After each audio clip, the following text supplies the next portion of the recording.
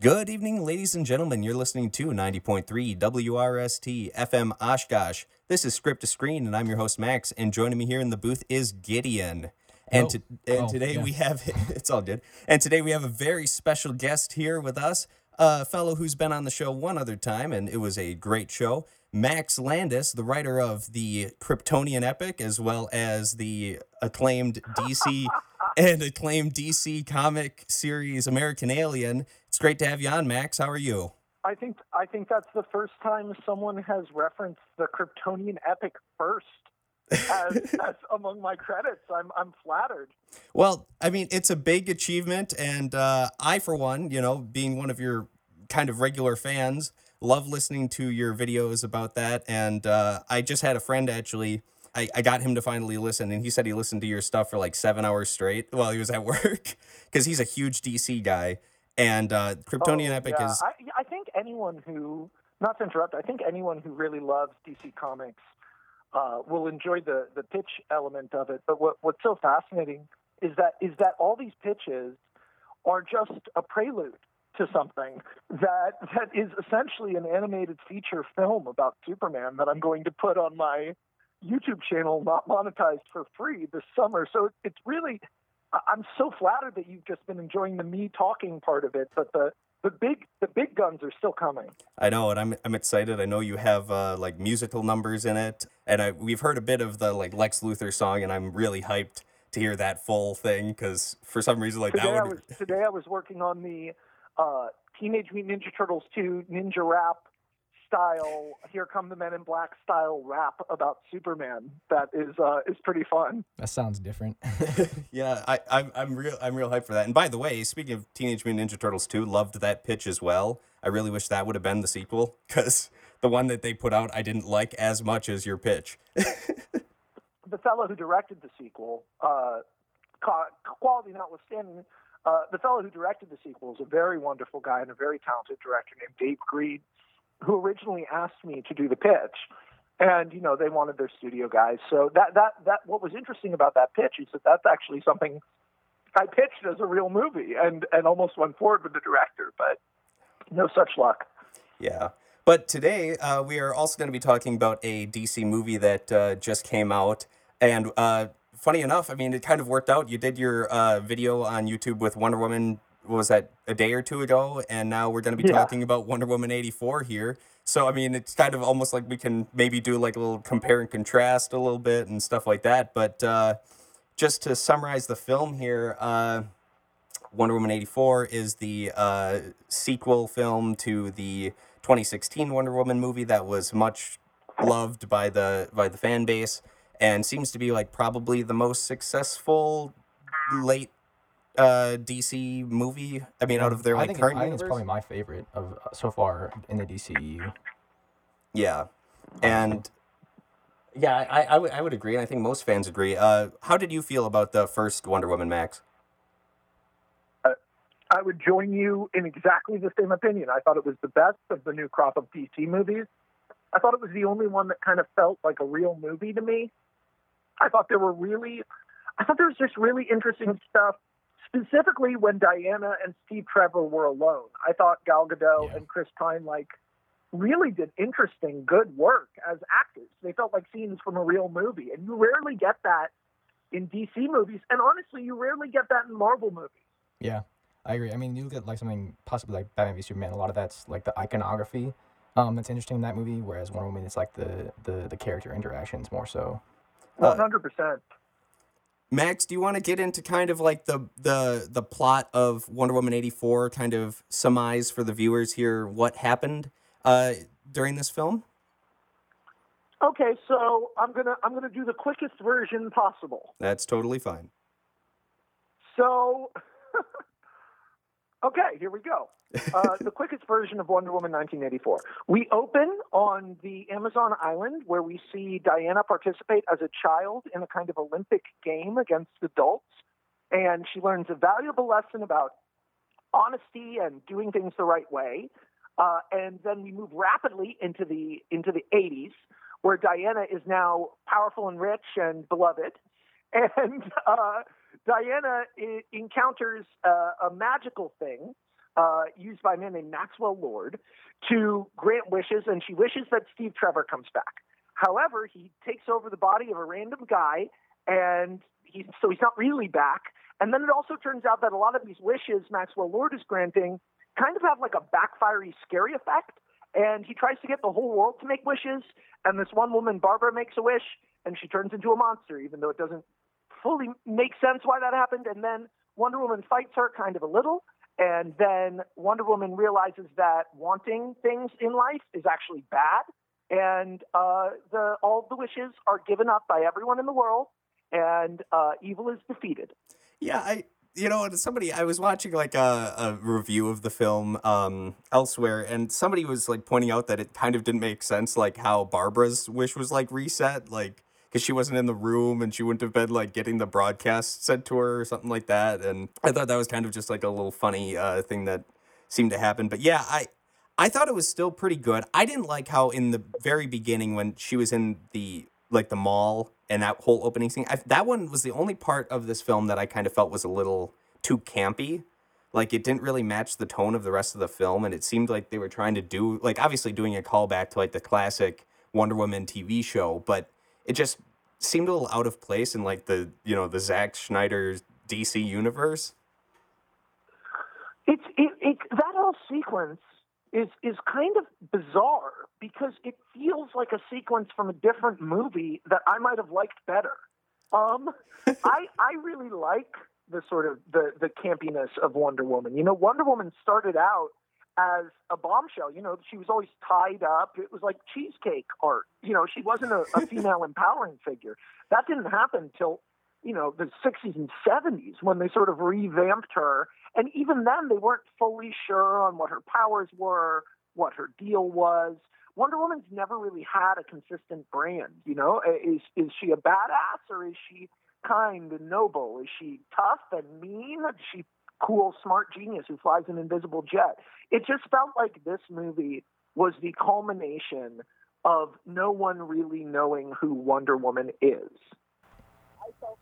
We felt like a bunch of different movies merged into one. Yeah. Yeah, I think we can both agree to that. I mean, for sure, I felt like there were just definitely two different ones. I liked it after that mall scene. I think they should have just started like with her working in the Smithsonian.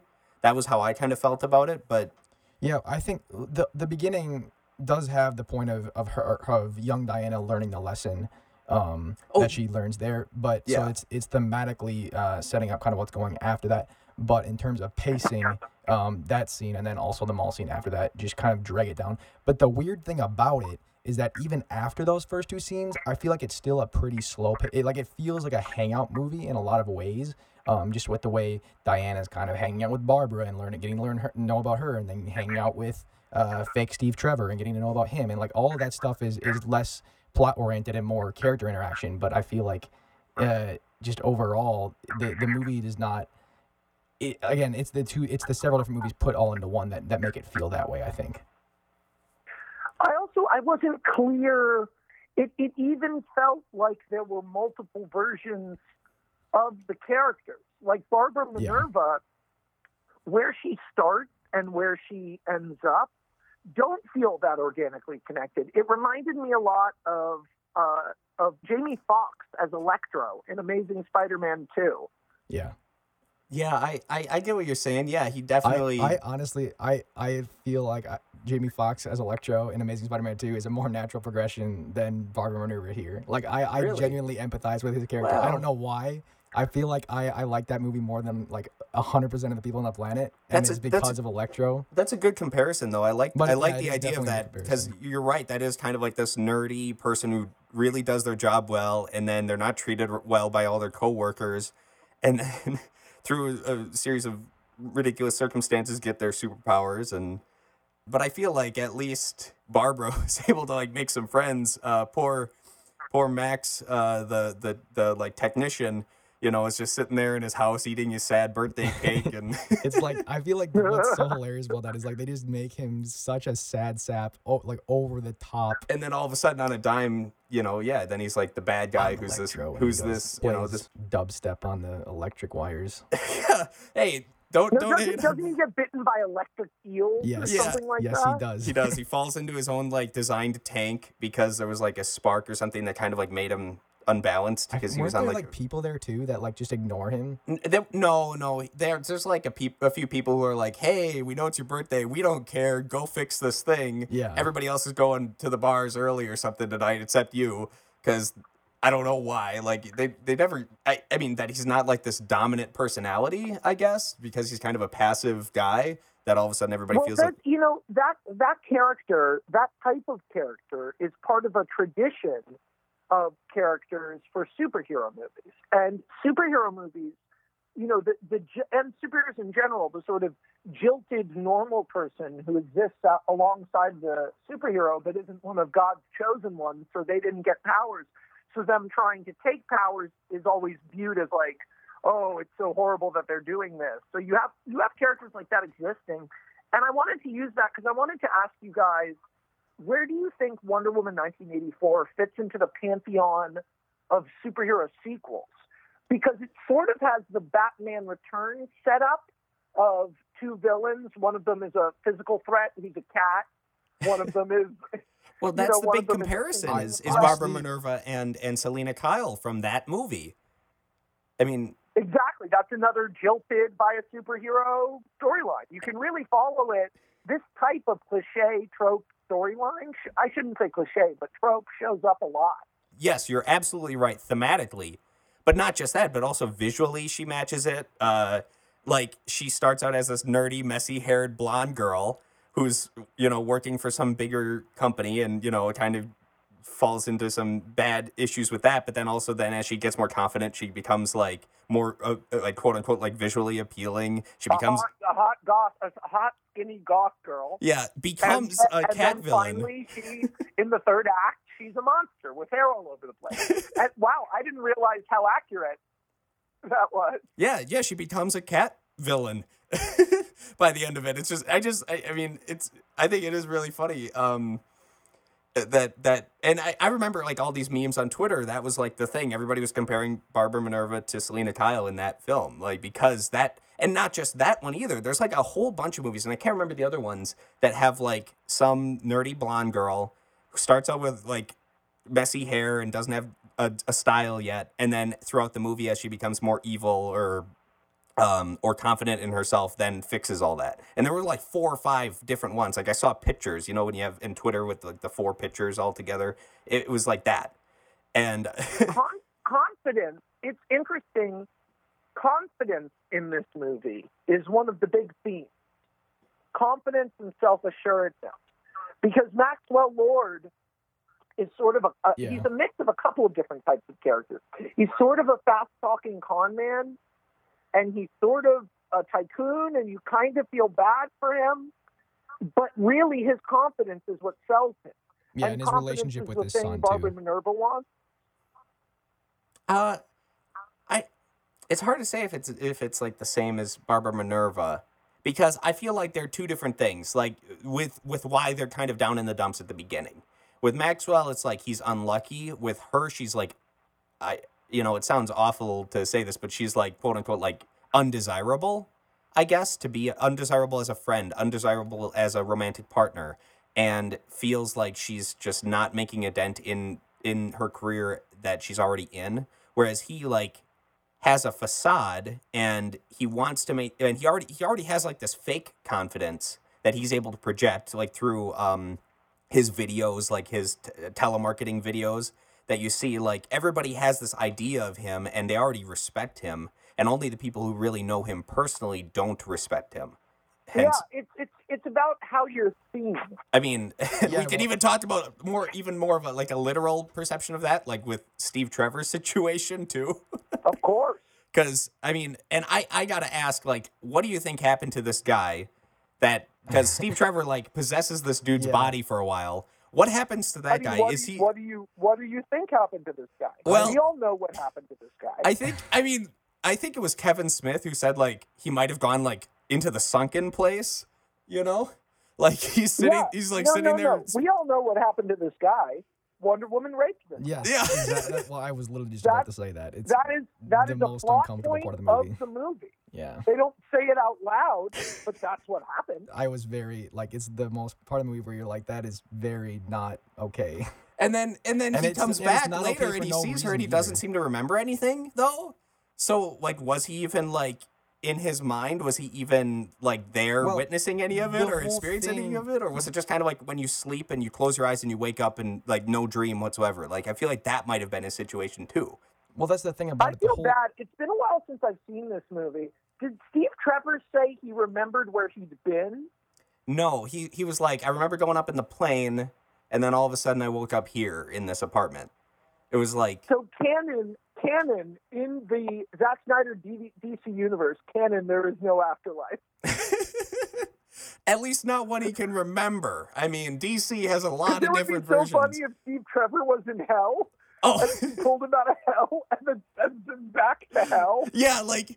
Wait, yeah, like, as Diana's about to run off after she's, like, rejecting her wish, like, Diana, wait, don't send me back, I go to hell when I'm down there, man, I was in wars, I killed people, they don't like that up there.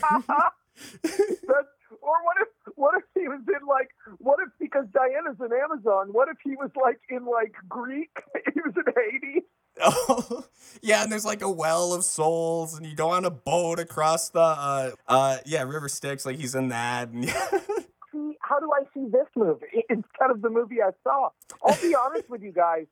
I hate to say it, and I know I'm the only one who feels like this, but I didn't like this movie. Oh, I feel like there's a lot of people who agree with you on that. Yeah. I mean, of course, everybody hated it. I mean, I didn't mind it. You mean out of us three? I mean, I didn't mind it. I have a weird palate when it comes to DC movies, Max. I like the Suicide Squad films, both the Harley Quinn one and just the regular Suicide Squad. I actually really like. Sorry, I gotta get off the phone. Oh, I'm kidding. Oh, okay. Oh. I was thinking for some reason there for a second I thought something was coming up and like you had to go. I was like, oh God, we haven't even gotten to the scores yet. But no, I got triggered when you brought up Suicide Squad. I'm sorry, man. I don't know. I just enjoyed them. I thought they were fun. I loved the Floyd Lawton stuff. Yeah, I don't like either of those movies. Gideon doesn't. He's got a more, I don't know. I'd say you. Gideon, what's your favorite? But we can all agree that Wonder Woman is our favorite DC. Yeah, of the modern ones, DC yes. Extended Universe, yes. Yeah, I would agree. What's your favorite DC of all time? I mean, I'm gonna be the basic one and say The Dark Knight, but Watchmen. Like, yeah, I like the Watchmen TV series 1,000% more than the Snyder film. I liked the Watchmen TV series right up till the last episode, and then no thank you. Blasphemy, sir. There's some of the bits of I do agree the last episode has some weak parts and just the way the ending plays out with the stuff happening from the sky. All that stuff just kind of feels shaky logic-wise, but the very, very end of the last episode, I think is kind of brilliant, but... See, now, for me... Yeah, I mean, it's cool that happened, but, okay, spoilers for the next 5 seconds for Watchmen. Warning. The issue is, if you have Dr. Manhattan walk out there and blow up all those guys, and her shoot all those guys, and Dr. Manhattan knows this one guy is going to get him, how does it work that guy gets him? It forces a question about the nature of how Dr. Manhattan perceives time that the Watchmen has completely avoided. Because we have seen in Watchmen Dr. Manhattan be leveraged into situations where he is taken by surprise, fooled, tricked, lied to, used as a weapon, sabotage. This guy can't see the future, and if he can't see the future, but he does know he's going to get got by that guy, and he's looking right at that guy, and he just blew up all the other guys. Why does he let that guy shoot him with the big gun? I'm sorry, this has been bothering me for 4 months. No. Here's the thing. Because Manhattan's weakness is his indifference to everything. That's his thing. He doesn't care if the world's destroyed. He doesn't like the little things to him. The little things are big things like atoms and focusing on like the balance of the universe. But like the little things are like human lives. And this show kind of shows that he does care about somebody eventually. but he realizes that he's not going to fight it. He's indifferent about trying to fight fate, essentially, and he doesn't want to try to swim upstream. He just wants to sit there in an inner tube and just go with the flow. Like that seems. Why doesn't he do it? Why doesn't he do it on his terms? If he cares about her, they have that wonderful sequence. Like literally the best thing in the whole show is when she hits him in the face with the hammer in the kitchen and digs out the ring. I thought that was like genius, and I didn't see it coming. If he cares about her that much, why not just blow up all the guys, blow up the gun, and if it's his fate to be put in the big machine, just go walk up to the Asian lady and say, okay, you wanted to put me in the big machine, I'll go in the big machine. I think there's a deeper issue here. Whenever you give any character godlike powers to the extent that Dr. Manhattan has, I mean, you could always pose that question at literally any point in his life. Yeah. I mean, like... Well, I think that's why the episode, A God Walks Into a Bar, where it's great title, by the way. Yeah, it is a great title. Where it's specifically... Great episode. The beginning, living in America. Well, right. Well, and honestly, the other thing about the titles in that series is how they use the titles to be kind of similar to the way that the chapter titles work in the Watchmen graphic novel. Whatever. But the thing that I like so much about that episode is that it's playing with the idea of time and the way Dr. Manhattan perceives time, similarly to that one chapter in Watchmen. I think it's like the third chapter where it's jumping around through time and it's doing the same thing. But in that episode, that's where we get the fun of that. Whereas after that episode is where you have to reconcile for the logic of that type of thing.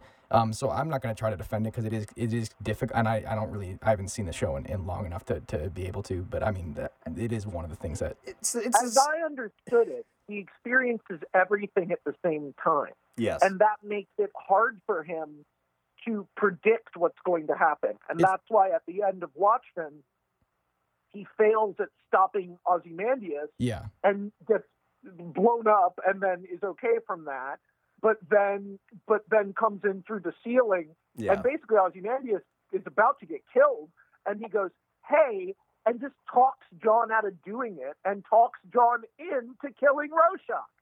So that doesn't seem like a guy who could get ambushed and shot with a laser. That seems like a guy who could get ambushed and shot with a laser gun, right? Did you? That seems like maybe he doesn't have godlike powers.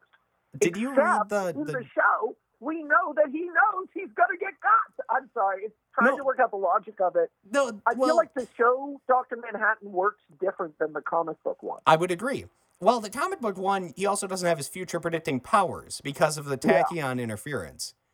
And that's true. That was why he can't see the future in the show, or I mean in the movie, but or in the original book. Yeah. I believe I haven't read the original one. That's because of the right. Yeah, well, it makes more sense in the book because in the book it's the giant squid instead of the atom bomb. But it still sends out some sort of energy, right? The squid is like they interject the squid with like a whatever I don't know what the word is, but it's what causes the interference. Okay. I think it just makes more sense. So like, it sends out some sort of energy from aliens, not from a giant bomb, which I think is stupid. But actually, by the way, I just got to say, thank God Watchmen, the TV show, did the giant squid. Yeah. Like, when I saw that, I was cheering. I was literally cheering. That whole sequence, I screamed.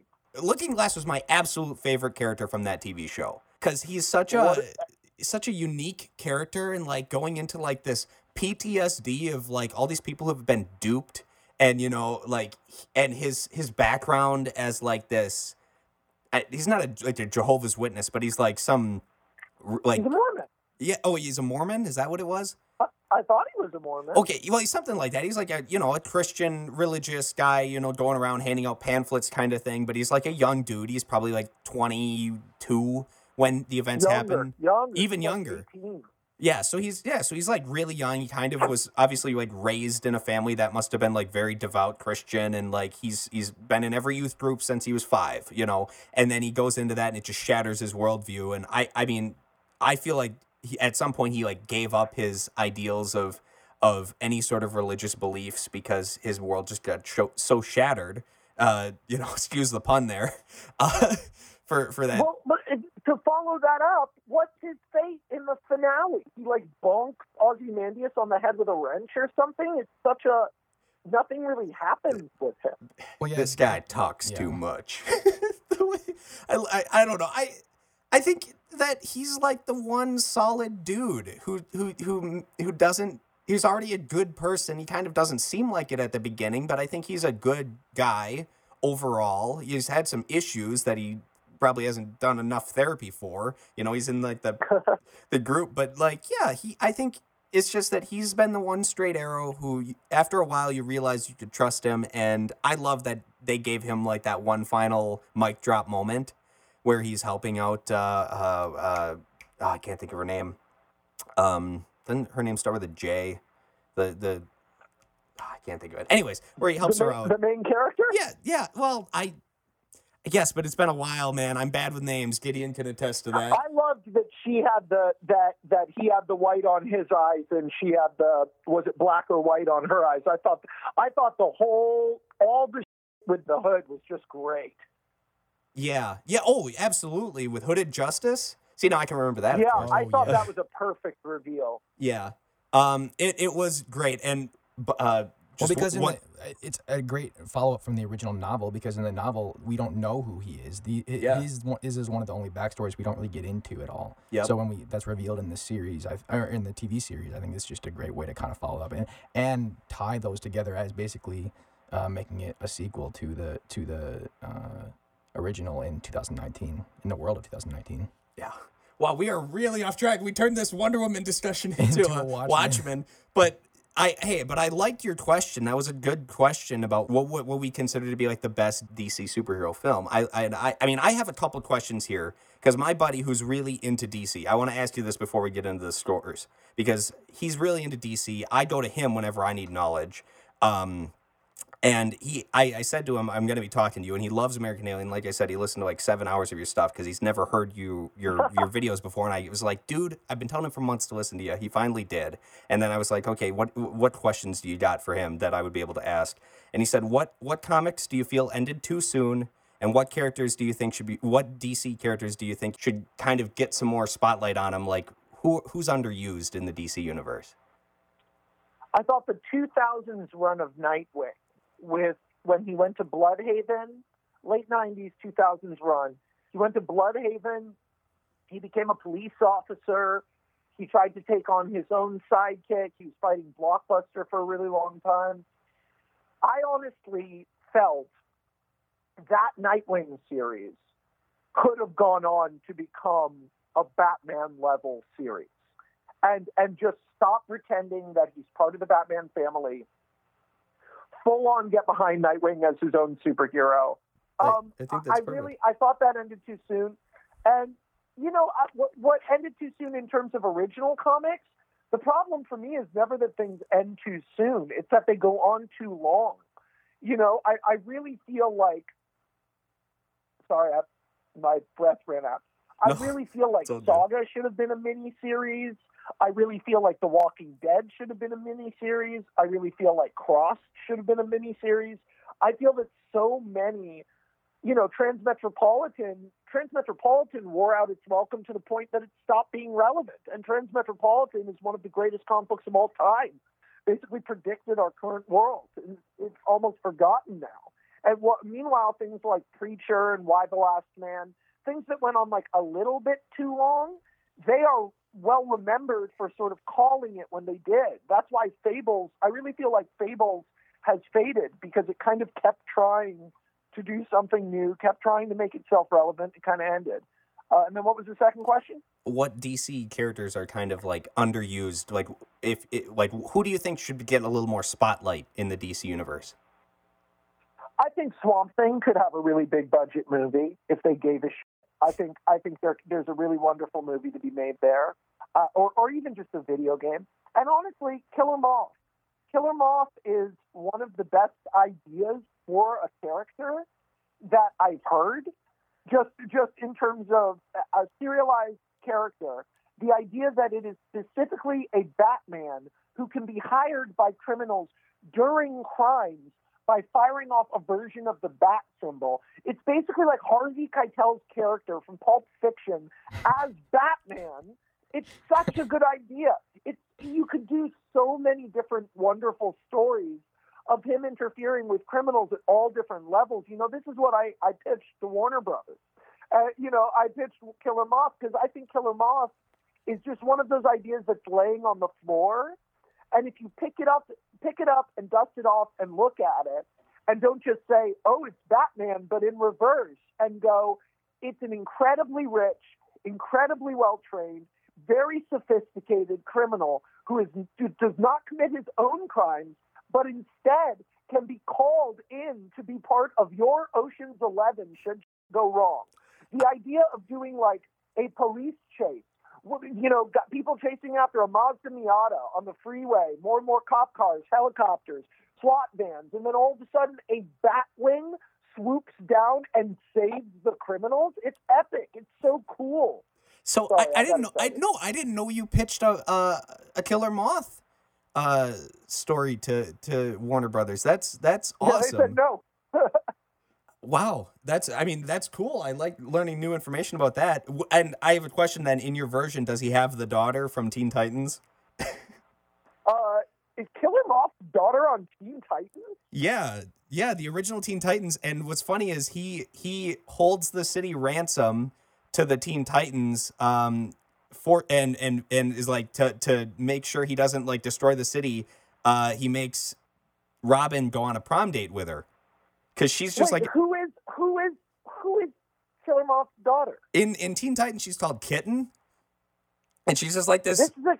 She's like this early I have never heard of. She's this early. I don't know where the Teen Titans TV show comes in.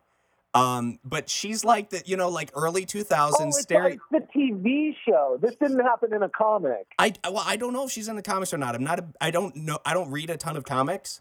Man, you with my head for a minute there. I don't know any of the animated shows. Well, that's okay. Well, one, Teen Titans, great show to watch. I think you would like it because it's got a really unique art style, kind of a mix of American animation and Japanese. Like, it kind of feels like it's half and half between an anime and a regular show here. But so yeah, it's great, and it introduced my whole generation of kids because I was born in 99. I grew up with Teen Titans because I think that show went on until 2006, 2007. I was obsessed with it. And Killer Moth's in it, and he comes in a few episodes here and there. And he's got a daughter. Her name's Kitten, and she's like this stereotypical early 2000s blonde white chick. And she's got apparently a crush on Robin, and she doesn't have a prom date because her father's this criminal mastermind, and that word probably got around in her high school or something. And so she doesn't have a date, and she wants Robin to ask her out. And so her father, Killer Moth, holds the whole city ransom. And is like, if you don't want me to kill her... Are you pitching me an entire episode of Teen Titans right now? No, I'm not pitching you. This is the real thing that happened. But I'm just saying, after that, Robin begrudgingly goes on this date with this girl that's Killer Moth's daughter. And it's a very funny thing. I left that out when I talked to Warner Brothers. I didn't do that part. No, and by the way, Starfire gets crazy jealous. I mean, I could only imagine. Yeah. So what did you guys come down on Wonder Woman 1984? It sounds like you guys have mixed opinions. Yeah, that's how Gideon and I usually are most of the time. Though last week we had one movie we agreed on. But Gideon, you want to get into our scores? What's our first category here? Let's do it. I mean, just my overall opinion before we go into that. Or I suppose our first category is first impression, anyways. Yeah. So first category is first impression. Overall, I saw this on my birthday, and I saw it in an empty theater that we rented out, and I had a really, really great time, even though I thought it was a really, really bad movie. I think what works the most is how genuinely it plays its emotion. In some Marvel movies, you just get a lot of emotional moments that are undercut in attempts to not try to play them as genuine because they don't have the confidence to make them genuine. Here, I feel like regardless of whether or not it works, Patty Jenkins is definitely going and trying to make her characters feel genuine. And that made it really hard for me to just hate this movie outright. And again, I just kind of loved the Hangout vibe that once I kind of clicked in with what it was trying to do. I was really vibing with what it was doing. But it is a structural and logical mess all at the same time. So my first impression score is a 6 out of 10. For me, I thought when I first watched it, I went into it. I thought the triathlon at the beginning was okay. I'm like, all right, maybe they should have done this in the first movie, or maybe a little bit into like before Batman versus Superman or somewhere. Like, it didn't feel right in this film for some reason to me. Like, they've already established her background. Why are we doing it again? This would be like if one Batman movie did the Bruce Wayne in the alley thing, and then the next one picked up Batman like movie does the Bruce well, Wayne. I know. Well, a good chunk of them does, but it'd be like if in the next movie or the third one, then we do it again, but like a few minutes after that or something, and he's just like in the car drinking cocoa, like with the blanket over his shoulders. Like, and I mean, I know that kind of happened, but not to the extent that this movie did it. Like, they made it like its own whole scene. 10 minutes. So like for that plus the mall scene, I didn't like it. I was thinking, what am I watching here? And I remember it came out on Christmas. You had done a live stream, Max, and I was listening to that live too. And your Christmas pitch was, I believe that was the one you did. Year Without Santa Claus, awesome. By the way, I want to see that for some reason now too. But thank you, man. But yeah, but then after that first 15 minutes or whenever the mall scene ended, I loved the film. I thought it was really good. I mean, maybe not as good as the first one, but still like on par with the first one. So first impression for me was probably an 8. I was feeling pretty good about it. And then again, I don't know, it might have been the effect of it. It was Christmas, got to listen to your live stream. I was having a good night. So, but how about you, Max? How did you feel about it first time you watched it? Well, I just thought it was, it just felt, to me, it felt like a very clumsy effort to do 6 things, and it sort of failed at all of them. I appreciated the effort of the movie, and I liked the way a lot of it looked. I didn't think it was boring, which is always a plus. I thought parts of it were very fun and exciting. But ultimately, there's just so much of it that feels careless and thoughtless and not really put together well. And even just big questions like, where'd she get that armor? Or how, if she's been alive for this long, living in public, and she looks like she's 33 in 1984, why isn't anyone at that party in Batman versus Superman like, how have you been alive in modern social circles looking the same way for 40 years? Questions like these, and how the wishing works. Like, what if you wish to not have cancer? What about all the people who didn't make selfish wishes, who would maybe wish to fix the environment or wish something nice for someone else? They all have to take back their wishes too. Questions like this are too clumsy for me. Yeah, and they make a movie feel worse. And so I got to give it, I would say a 4 out of 10. Okay. Well, specifically with the wishing thing, just it is very clumsy for sure. And it makes absolutely zero logical sense. But again, for me, the emotional force behind that, like the fact that it's just going for this broad worldwide crisis where everyone has to give back their wishes, it's like that makes absolutely zero logical sense. But the idea, I think, thematically of people having to give back their wishes, I think what's happening there is, I think what she's trying to say, Patty Jenkins, is that even if you were asking for something good, if it comes from a bad source, which is the wishing rock, then it has to be given back. Just like Wonder Woman's wish to have Steve Trevor back, it came back, but it was cursed. The wish was, her wish was, and her intent was good, but the wish itself was cursed. So that's why you have to renounce the wish. So it's literally clumsy. Was the wish cursed because she was shipping that guy? Like, because she had ruined someone's life? I don't. Why was the wish cursed? It's cursed because it wasn't real. It wasn't actually him coming back from the dead, I think. Okay. You don't. And that was him. I'm pretty sure that was him. No. But like he's not actually literally in his own body. He's taking over somebody else's body, and I mean that whole thing. So for it to work, yeah. the mechanics. So the way you're saying it, the mechanics needed to make the wish work for her are a bad system. And it's not good for that one guy. Well, the source of the wishing rock is evil, and so you can't ask for something good from evil. It's not possible. You can't have good fruit come from an evil tree. They don't act like Diana raping that guy was like evil. No, I know, and that's the problem. What a quirky. I agree. That is definitely a problem. That there's no moral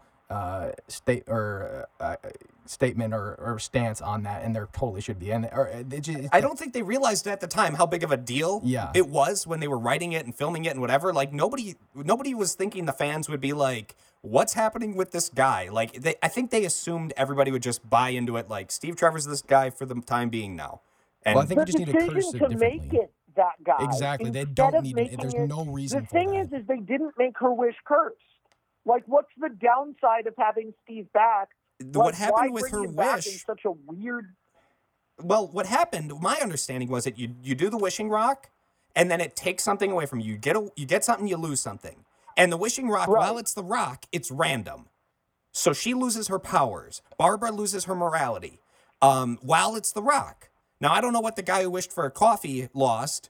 But I don't even know if he'd remember, like, to take back his wish, because I don't think he'd remember, like, hey, I made a joking wish about a coffee, and I don't know what he lost. But when it was Maxwell Lord, since he was the Rock, he had the power to choose what it was taking away. That's why he could kind of double dip, that he could get something he wanted and remove something from somebody else or something that would benefit him also. That was my understanding of how it worked. The Rock, when it was The Rock, it was random. When he had it, he had the power to choose what it was because he's a thinking being.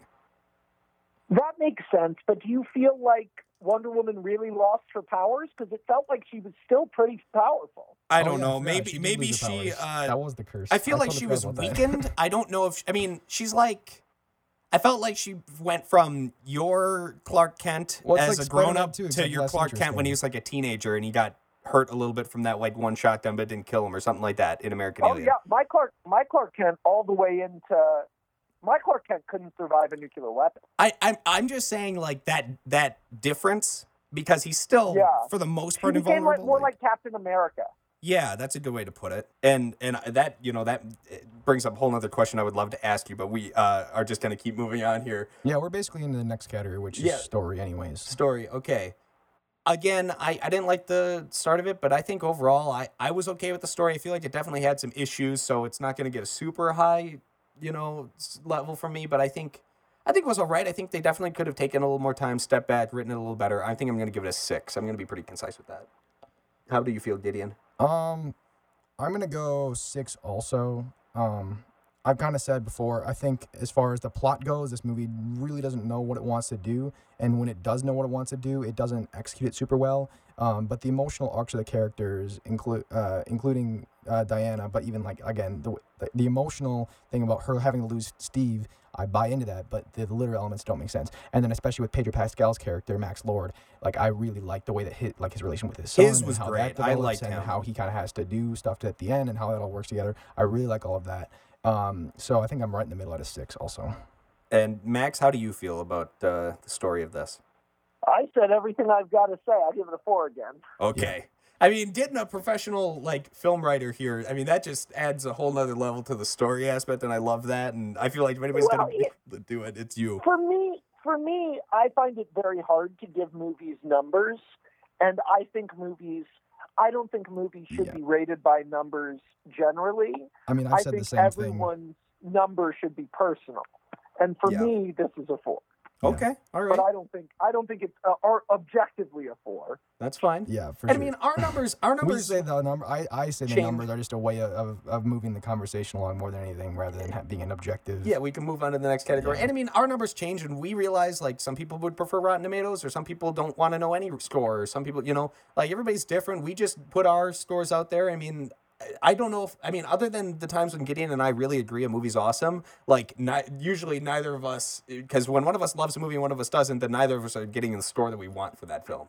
So it all is. I wasn't judging you guys for scoring it. I was more judging myself because I hate to talk about other people's art in that way. Well, no, and when I'm saying that I agree with you, I also like it always makes I have that conflict with it myself. Is like should we really be giving art numbers? But whatever. Next category. I'm going to stay with 4. Yeah. Next category is acting.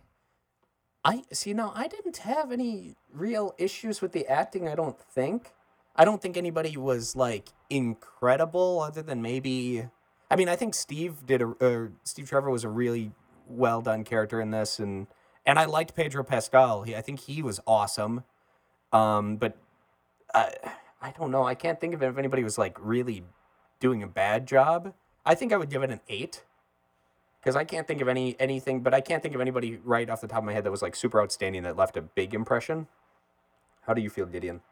I think Gal Gadot is just perfectly cast as Wonder Woman, and it has been since Batman v Superman.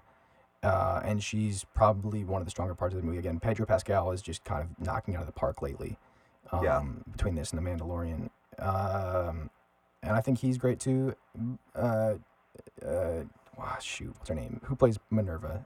It's literally on the tip of my tongue. What's her name? Yes, SNL. Ghostbusters. She was in Despicable Me also. Kristen Wiig, yes. Kristen Wiig. So she's iffy. There's parts of her that like really work and are kind of funny, and then there's other parts where it's just like, especially at the end when she turns into the cat, it's just like, okay, does not work at all. I liked her more and more as she went on and became more evil. I liked her more. Oh, see, I was the exact opposite. I'm gonna give this a 7. I think this definitely gets by on Gal Gadot's charisma as an actress. Okay, Max, how do you feel? So I use a 10 scale. I usually say 5 is like average. So for me, I thought most of the performances in this movie were average, but I agree with you guys, both that Gal Gadot is perfectly cast and that Pedro Pascal was really putting a lot in. I would say 6. I would say above average. Okay. All right. Yeah, I like that. And by the way, there's some great memes of Pedro Pascal as the Mandalorian in Wonder Woman, and I'm going to send you one later because I think you're going to find it very funny. But, all right, what's our next category here, Gideon? Look and feel. This, I think it did... Well, again, this is one where, because like, the mall scene is at the end of the mall scene, and when it goes into the rest of the thing, it has 2 different aesthetic feels to them. Well, in between, after the opening has a different aspect ratio also. Yeah, so there's a lot of variation in this, and again, I felt like the look and feel in that first 15, 20 minutes was too campy, and then after that it was like on point and was really cool. So that's interesting how that might lose some points for me with that, but I'm going to let my ideas kind of culminate here. What do you store it, Gideon? Yeah, so I think the cinematography here is definitely trying to be like an 80s movie, and the special effects also, like those shots of Wonder Woman where she's like flying and stuff, and the way that they use the computer graphics there just very much look like an 80s movie. Hans Zimmer's score here is nothing, I think, special. I think he's done much better work elsewhere, even with his... When he's the one doing the work. Well, yeah, but even with his work on Batman v Superman, like where you've got, like, I don't feel like they utilize Wonder Woman's theme super well here. And like in Batman v Superman, when that electric guitar comes in, when she hops out onto that island, like it's just really rad, and you kind of like feel the emotion of Wonder Woman coming to save the day. Whereas here, even when they do play Wonder Woman's theme, you just don't really feel it. It doesn't hit you as hard. And I think overall the score is a little bit weaker even than what we saw in the first Wonder Woman movie. And cinematography-wise, it's pretty standard, other than the fact that it is trying to imitate 80s movies and trying to be campy in a lot of ways. And I think it accomplishes that, but it's not doing anything special. So I actually do. I would say 5. For me, 5 or 6 is average, and I think this is again also average. So I'm going to go with the 6 for this category. I'm going with 7. I think I didn't have too many issues. 6. I think the first one did better visually. First one's, I mean, even cinematography alone brings the first one up way higher than this. Actually, I'm going to bring this down to a 5. Okay, you're at a 5, I'm at a 6. Max, how do you feel about this? I thought exactly everything you guys said is true. I'm going to say I want to make 2 standout points. The final fight with Cheetah is not enough. Yep, I'm bringing Mike's around to a 4. I forgot about that. That scene really brings it down a lot. It's very forgettable, and you don't really understand why Cheetah is even really a threat. She doesn't feel that dangerous. But in the reverse of that, I thought the White House fight was wonderful. Yeah. Yeah, I disagree with that. I don't think it's that great. I loved that White House fight. That was probably... you know what? Up until this point, I actually kind of forgot about that. That is probably in my opinion, like the coolest fight in the whole movie. Oh, it is. And so I would say 6. I would say slightly above average. Okay. All right. Yeah, see, and I now that you're on the White House fight, I'm definitely staying with a 4 because I just think, that'll. Yeah, I see. All right. Again, All right. it depends on whether you're arguing whether it accomplishes the specific aesthetic that it's going for, or not. And I feel like it's trying to do something and it's like almost hitting it, but the thing that it's doing is also kind of annoying. So it's kind of like weird. Keeps hitting foul balls. Yeah. Let's go final category, which is effect. By the time this film had ended, I was like really into it. Like I for some reason have a palate for like the DC movies that people dislike, because like I said, I like Suicide Squad and all the other stuff. I enjoyed this movie. After that first 15-20 minutes, I was in. I was locked in. I was enjoying it. I was having a good time. I think the effect for this was probably an 8. I think the only reason it's not a 9 for me is because I didn't understand the climax, and this is a little bit of a loophole in it. Like, how did she get the whip around his ankle if she hadn't been able to do it like full strength at like a standing? Like, how is she able to do it from like the ground? Like, that didn't make any sense to me. So I was left with that question, like going into the credits. I'm like, that just didn't work. But other than that, I had a good time with it. I think 8 is what I would give it. Yeah, actually, I'm gonna change my first impression to a 5 and this to a 6. I think that more accurately represents what I'm thinking here, because overall, my experience in the theater, I had a really great time, but it's more so the circumstances around that rather than the movie itself that gave me that experience. Cause like thinking back on the set pieces and the comedy and the emotional beats, like it's just they hit me more than they would have otherwise because of my overall experience. But again, the in and of themselves, they were not super effective. So 6 is my score for final effect. And Max, how do you feel about this film? What was the effect on you? I saw it and I was like, wow, that wasn't very good. I felt disappointed because I loved the first one so much. I thought it felt like it was trying to do too many things and not doing enough of any of them. It felt like there were too many things. Even you're talking about that ankle thing. I'd forgotten about that. But yeah, how'd that work? And like, there were so many things in it that felt lazy in a way where it's like, how did you not notice that this was a problem during editing? Yeah. You know, how did you not notice that the wish thing didn't really work, or that Diana kidnapping this guy kind of made the whole thing weird? And at the end of the day, Maxwell Lord and Cheetah, I didn't want to see them defeated. So when everything played out the way it did, I was just kind of like, well, I guess that was Wonder Woman, 1984. So I would say 5. 5? Okay. Yeah.